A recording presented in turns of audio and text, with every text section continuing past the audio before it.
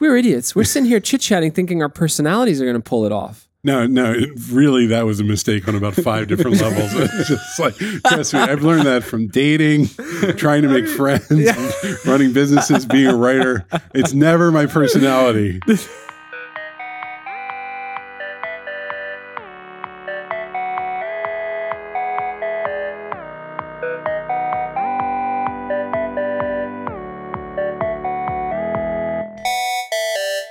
Hey, Rich. Paul, have you ever seen the play Mamma Mia? I haven't, surprisingly. Have you ever been to a nightclub establishment on the west side of New York City called Vixen's? Thank God I haven't been to that one because I try to be honest on this show now. I've never been to Vixen's. Have you ever heard of a company called Percolate? Yes. Okay. Do you know what those 3 things have in common? They all appear on the side of cabs. Or on the tops of cabs. Yeah. So if you're not from New York City, there's a space on the top of a cab where you can put a big ad. And it'll be like literally strippers frozen on Broadway. And for like a period of 3 years, Percolate. Every once in a while, SAP gets into the mix. Yeah, there's a few, but Percolate. And so as we would see these, we were starting Postlight, and I would come in and I would say, Rich, I saw Percolate on the side of a cab. And you would say, I don't know what they do. And I would say, I think it's a marketing CMS of record. And you would say, that's a bunch of nonsense. So to resolve this issue, we brought in one of the co-founders of Percolate, who also happens to be a world-class expert in enterprise software, something we talk about a lot. Boy, do we. Here's someone who knows it ground up. Noah Brier, welcome to Track Changes. Welcome, Noah. Thank you. What is Percolate? Percolate is a content marketing platform. So it's a little like Jira for content. So large marketing organizations use it to manage all their content, manage the workflows, manage it globally, figure out who's got to do what, push it through the process, figure out what's on tap, what's not. It's kind of like doing product development in Jira, but having a system to manage all the content and campaigns that you're pushing through your global organization. Oh, so it's workflow for big content things. Yeah, I mean, content obviously means a lot of different things to different people. When you say content, what do you mean in this context? Marketing campaign. So of any sort, right? So you start with a big campaign, you figure out when it's going to be, you figure out where it's going to go, what you're going to make. You're going to make billboards, you're going to make taxi top ads, you're going to make some blog posts, you're going to put some new stuff on your website, and you manage that whole process through, and then eventually it gets approved and pushed out. Oh, so you have your marketing team, your agencies, all sorts of people are working on this stuff at once. Yeah, it's more focused on the B2B side now. Mm-hmm. So less agencies, more internal marketing teams, all these different people inside the system pushing all this marketing through, trying to figure out where it's going to go, when it's going to go, what's on time, what's late. Right. So if I need to I'm writing some article for the corporate blog called like the top 10 reasons you need our product. I would want to be doing that and organizing it in Percolate, along with the 30,000 other things that are like that I'm doing this year. Yep. When did that start? We started in 2011. 2011. Okay, wow. If you told me in 2011 what you were doing, I would have said, that's not how the web works. It turns out that's how the web works. What gave you the psychic vision so that you could see that we were headed towards an all marketing, all the time, SEO driven, maybe hellscape, maybe progressive, exciting, interactive experience? But where were you when you... By the way, this podcast is an exception to that trend. Yeah, no, but we're very authentic. Yeah. So for me, there were 2 big things. I spent most of my career in marketing. So I actually started out as a journalist for about 6 months, and then the magazine got sold. And that was exactly the right amount of time. I'll just tell you straight. We all lost our jobs. Good and it was like, job. let me go find a different line of work. So I ended up in the marketing world. I was a creative director, copywriter, strategist. So you're a copywriter, and then you end up starting your own business with a co-founder. Yes. How's that happen? So somewhere in there, I got tired of asking people to make things for me on the internet. So I cobbled together some PHP knowledge, and I built a thing called brand tags, which was just a funny experiment that I literally was a 2 a.m. idea.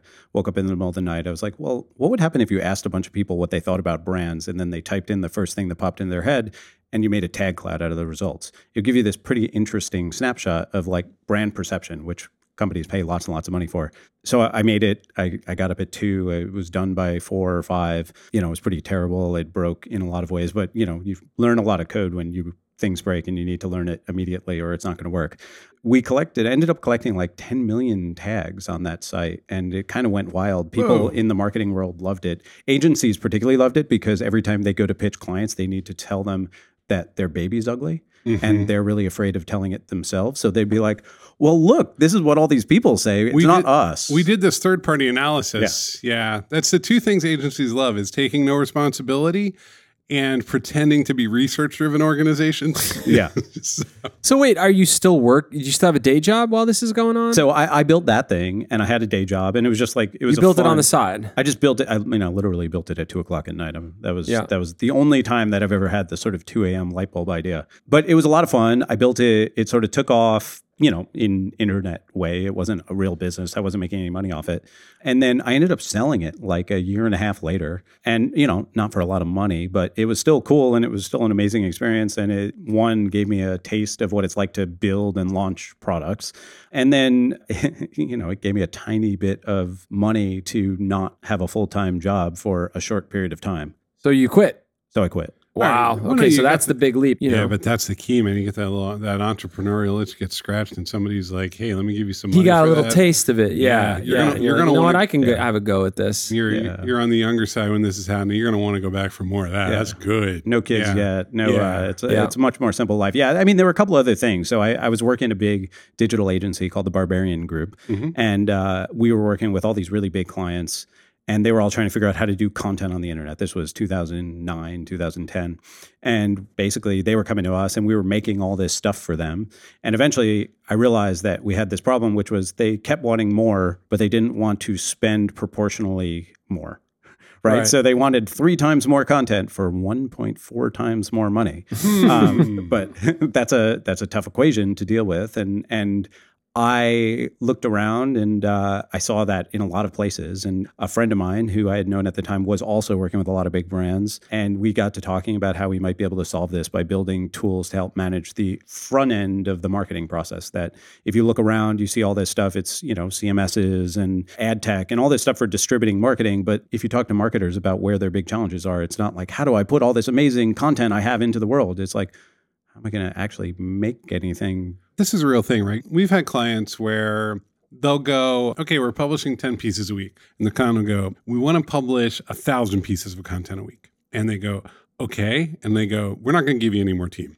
Right. So how can you actually do that? Well, I mean, you can take every image and start syndicating it to social, and you can take paragraphs and turn them into pull quotes and put them on Twitter and get new Twitter accounts. Like, there are ways to start amplifying even without creating something like truly new. You can start to create derivative works. And so, like, for people who are listening, that request to go from this to that isn't actually that wacky. It's just nobody knew how to do it. So you built the tool to make that sort of stuff easier. So yeah, my co-founder and I, his name is James Gross. He was at a place called Federated Media, and we were both working on the same kinds of things. Sure. And so James and I were talking about it, and I had been building the initial pieces of this weird tool that surfaced interesting internet content for me based on what I was interested in. And we thought maybe we could turn that into something that we could sell to brands. And so we decided to quit our jobs. And actually, the funniest thing I always think back to is there's this weird like game theory moment where, you're working with somebody and you both decide you're going to quit on the same day, but it's really scary to think, what if they get a counter offer? Right.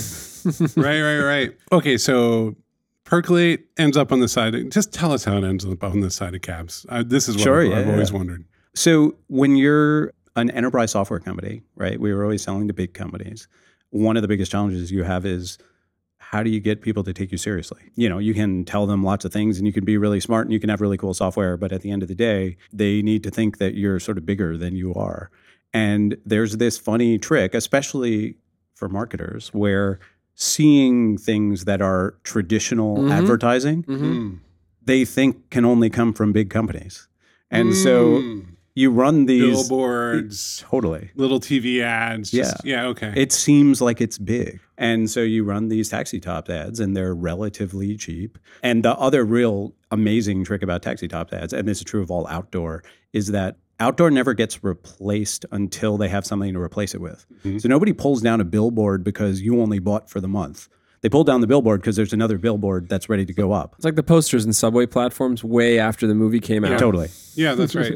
And so we had taxi top ads running for 2 years after we stopped paying for them. Oh, we got to do this. That's insane. I want to look into that. Well, because I think we should. I'm not even joking. No, me neither. Well, first off, we're a quintessential New York-based shop. But here's the thing I'm noticing from our marketing, right? And it's, you built a platform that made this happen, but nobody comes in because of an ad or a pitch. They come in because they've seen you enough, and then one day you hit them and they go, okay. And so it takes a while. And if somebody seep into your brain, and the rule of thumb is like 7 times or 5 to 7 times, right? So if there's a lot of cabs in New York City. Yep. If they see us 3 times in a cab, then I only have to hit them 4 more times. Right. So I want to get into enterprise. You decided to build enterprise software versus, and I always put consumer software or the proverbial app on the other side of that. Tell us about that experience and where it took you. Well, I have to admit that at the very beginning, we thought maybe we could do both. And so we did have this funny consumer app at the very beginning where people could use a kind of version of what we had. But about 9 months in, we were looking at like 10,000 users versus 5 Fortune 50 customers paying us a bunch of money. I was like, we're going to go with the Fortune 50s. It's hard to convince thousands of people to be excited. You can give them something for free. They don't even care. So lessons learned from the Percolate experience in enterprise software is kind of taking you to where you are today, which is a new company called Variance. Now, this is another piece of enterprise software? It is. So 8 years after we started Percolate, my co-founder and I decided to start a new company. We hired a CEO at Percolate about a year ago. So we've both been sort of exiting our way out. And Variance is brand new. So we're still in the initial stages of building. But essentially, the sort of core idea is that what we saw over 8 years of building Percolate was all of these companies, especially within marketing organizations, buying tons of software and struggling to figure out how to get value out of all of it. Boy, is that true. Okay. By tons, run down the list. Give me some of the things you kept seeing again and again. You can start with the big guys, right? You've got lots of Adobe in there, and it starts with Adobe Experience Manager, their CMS, and then when they sell you Experience Manager, they try to sell you every other little bit and piece. So you've got Adobe Campaign, you've got the Test and Target, now they have a CDP, Customer Data Platform. Adobe loves their product. They love chopping one damn product into 28 products. You know how in a movie, like there's a shipwreck and somebody comes onto the shore and they're just barely alive? Yeah. That's what it's like when someone's using Adobe Enterprise Manager and they come to us. They're just like, oh God. Oh boy. There's the jab. Oh, no, they're just like, do you have anything that can make this stop? Yeah. I'm sure there are happy users. We don't hear from them. Right. Yeah, I mean, I will say, over the time at Percolate, especially as we got closer to now, I hardly walked into a company that wasn't running Adobe for their content management system. I think they locked in like the big branding efforts, right? They're just like, hey, you already know us from our Photoshop and every other thing we use. We're in the house. We manage your images and your metadata, and by the way, we'll manage all of your content as well. Yeah, they've just done an unbelievable job. So they have an analytics product, and then they just bought Marketo for however many billions of dollars, which was the leading B2B marketing automation system. So, you've got all of those pieces in there, right? And then there's a whole Salesforce stack, right? So outside the core Salesforce CRM offering, you get into ExactTarget and Pardot and all of those different bits and pieces. And it's roughly a sort of competitive offering with Adobe minus the CMS. And then, Oracle's got bits and pieces too. Then after that, there's just sort of a million different players. So, you guys talked about the Lumascape or the marketing technology landscape. It's got like 1,600 different tools on it now or something like that. It's really something else, yeah. And, so it's cut into lots of bits and pieces. I don't know anything about the ad tech side of it. So, I'm much more focused on the part where you're not passing revenue through. It's just core workflow tools. And then you've got tons of regular enterprise software, stuff like Jira or Asana, where, those guys are moving in and touching marketing as well. So the stat I've heard is that marketing organizations have 90 SaaS apps on average. Look, that doesn't shock me at all. We're probably using 30 or 40 apps to run the company. None of them talk to each other. And there's probably one app per person when you factor it all in. Like I'm thinking like hopefully that doesn't scale that way. No, but I think it's real. Yeah, once we're 500, we've got 500 licenses. Well, then if you start to unlock all the little apps in our HR and benefits management that they've bought, and never bothered to integrate. No, I mean, we do this exercise actually every few months where we're like, okay, let's do a deep dive into the recurring costs. Because there's stuff buried in there that maybe we haven't touched in 9 months, but it's just sitting there hitting us every month vacation or every quarter or whatever. 360-degree review tool. There's a lot. Yeah. So this is your opportunity. You're seeing this mountain of licensing that's sitting in front of marketing groups that they just accept as reality today. Oh, there's no lock-in like enterprise lock-in, right? Yeah, not only do they accept it as reality, they think they're going to have more of it, and they are. Yeah. I mean, because the reality is, even if you have low usage on a lot of these things, if you get a bit and piece of value, it can easily pay out against its cost. And so you end up with this sort of like massive stack of systems where, there's one person who knows what's actually in there. And I feel that you can justify every individual piece's cost, and then it can add up to far more than your revenue. Like it's just like, well, I gotta have that. You do want to be, as the executive, you want to be the person who's like, do we really need that? And then everybody looks at you like you told them their baby was ugly. Yeah. Why would you ruin our day to day? We're trying to get things done. You just show up and you're complaining about $80 a month, and it's never about the $80 a month. No, I know, but then it's like everyone's like getting. I mean, look at all the money it saves. But then there's one immediately to the left that's like $800 a month, and they're like, no, you can't take that away. And eventually. You've lost all benefit. You might as well just have people with index cards running around. Well, I've been deep in research for the new company and talking to a lot of folks, and certainly inside really large organizations, that particular thing you just described is super magnified, right? Where, Salesforce and Adobe, they're paying those guys 80% of their total SaaS costs are wrapped up in those too. So anything after that, you're like, this it doesn't is a really fringe matter, right? thing. So, exactly. We've got these big costs at the center. Yeah. Well, how long has Variance been around? A month.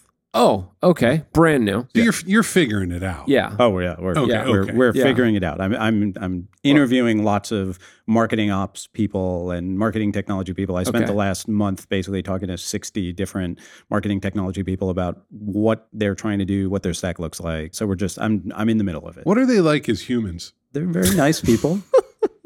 They are a strange question. Marketing operations is this new role, which maybe you've sort of run into a little bit, maybe you haven't. I really only started to see it sort of come into any seriousness over the last 3 or 4 years at Percolate.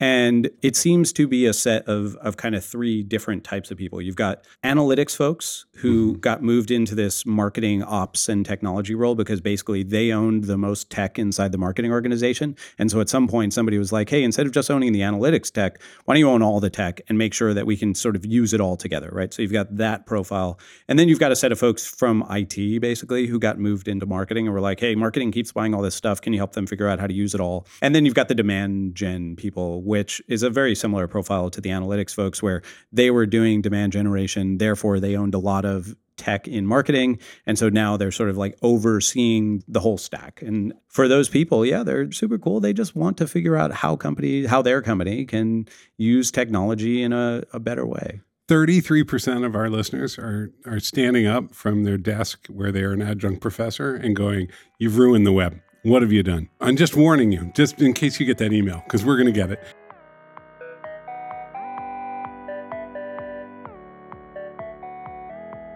Hey, Rich.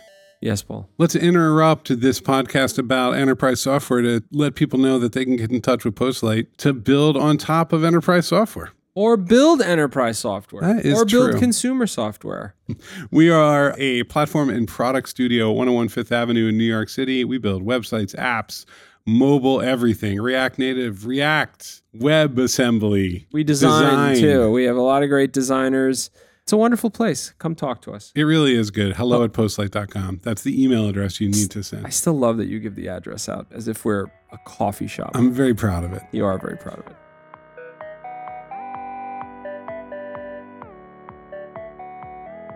So without giving away the secret sauce, what are you envisioning 4 variants? We're still right in the middle of it. So I don't know that there is any secret sauce yet. But, I think that coming out of these conversations with all these folks over the last couple months, I've heard kind of 3 big themes.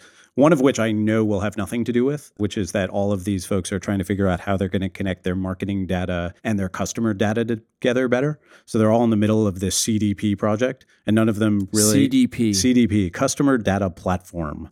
Salesforce. Hold on. Enterprise. No, this is $1 billion right here. He just spit it out. This is going to be the next 5 years of conferences. Not the marijuana replacement as well? This is my CRM is a CMS. They're holding hands and loving each other. Customer data platform. What kind of data goes in CDP? So customer data. And then like my name and the fact that I like sneakers. So Salesforce just announced this last week. They announced their entrant to the market. They're late to the market. Adobe announced it about 6 months ago. It's a little hard to tell from the outside exactly what they are. It seems like a souped up database only CRM system, right? So what would it look like if you built a CRM with the idea that it was fundamentally the database and you were going to enrich that data from a whole bunch of different places rather than thinking about it as being a place where you're actually going to be sort of inputting records. So it's very API first. Right. So like Salesforce knows everybody's name. And now with this, they can tell you everybody's shoe size. Right. Okay. That makes sense to me. We need to just give people like a tiny 101 here, right? Like, how the hell do you even begin to learn and understand these platforms? Because they're opaque, they're huge, and there's a million of them. I don't know that I know the answer to that question. I have learned about them by, having thousands of conversations with people at big companies and sometimes getting to see them. But there's still a lot that I've spent very little to no time in, right? Because there's no demoware for Adobe Experience Manager, right? No, you can't download that and play with it. No. That's right. And so it is very opaque. It's a super opaque market. It's starting to change, right? You see the Slack and Zooms of the world have, a lot of people believe, started a revolution in enterprise software where we're going to see more and more move from the bottom up. But there's certain kinds of systems where, nobody's doing a CMS build from the bottom up, hopefully. That's how you run into a lot of trouble. That's how you get 70 markets with 70 different content management systems that have no idea that they exist and people making all sorts of random things. So there's a certain amount of stuff that's always going to have to come from the top down. But yeah, you just try to piece it together. You talk to a lot of people. The biggest sources of information are still the big analysts, right? So the Forresters and Gartners of the world. People pay them a lot of money. The companies pay them a lot of money, and then the vendors pay them a lot of money to tell them about what the companies want. And there's a whole thing there. It's so rife for corruption. I just can never get my head around it. It's better than that. It's the Forrester and the Gartners of the world. I feel like the vendors are waiting to hear from them about what the companies want. The companies want to hear from them about what they should want. And so they're in this wonderful place where they're actually spinning up market need. It's almost like codifying paranoia in a weird way. It's like, wait, what is that tool that everybody else is going to have on the block and I'm not going to have in 3 years? Tell me what it is, and I'll need to buy it. What are my competitors using? What will my competitors using in the 3-year, 5-year chart, right? And then you go back out to the vendors and like, hey, guess what, guys? I've got them frothing at the mouth here. I just laid it all out. It's CDP, and once you earn acronym status, data lakes too. Data lakes. Yeah, I love a good data lake. They do the acronyms. That's their, that's a big part of their business. Is they decree you. The other big piece in this whole world, if we're talking about enterprise software, is the Accentures and the Deloittes of the world, right? So they're a huge piece of the puzzle. So whether it's your CRM implementation or your Adobe implementation, it's being run by Accenture. They're managing the whole thing. They're doing the implementation. They're getting paid an insane amount of money to do it. Because it's a gigantic 2-year project. This is very real for us, right? Is we're more and more going into rooms where people go, how do you do a Salesforce implementation? How do you do this and that? Sure. And we're very custom, and we're not Accenture, and so it's a strange conversation. It's one we can have increasingly because we've accepted Salesforce into our hearts. But I want to close with a question, Paul. You've talked to a lot of people. You're hearing a lot of different perspectives. A lot of people. What's the number one piece of advice or / warning you would give to people who are decision makers around this stuff? Technology is not a panacea. I think that a lot of people buy this stuff with the hope that it's going to solve these deep-seated organizational problems that they have magically. And then they get it in the door and they realize that actually, like, if you don't pair that with a whole bunch of thinking about how you're going to get an organization to change and use that thing, it's never going to work. You can spend 2 years doing the biggest waterfall implementation of whatever. And if you don't spend that time figuring out how you're going to get people to use that new thing instead of the way they used to do it in Excel, then none of it's going to matter. I think that's the big piece that I've seen over and over again. Noah just pissed off a lot of salespeople Good. who have that exact pitch. yeah, It's no. like, I've got the panacea. Deloitte just started to caught fire. Accenture is like sending a missile to the podcast studio right now. Well, this has been Illuminating. It's another step in our journey to truly understanding enterprise software. And You're going to have to distribute this with an acronym chart. That's right.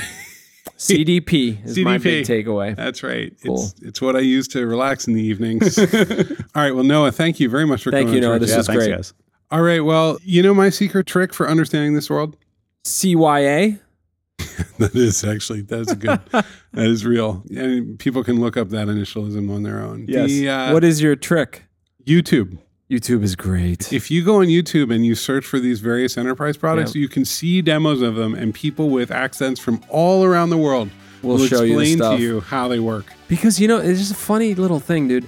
You visit the SAP website and it's vast. They won't tell you a damn thing There's about not what a screenshot. You don't in know the what whole SAP. thing. You'll never know what SAP is. No, it's amazing. And even It's when amazing. something has a name, it's not a name like you understand. It's like SAP Enterprise Adapter, which could be just a website.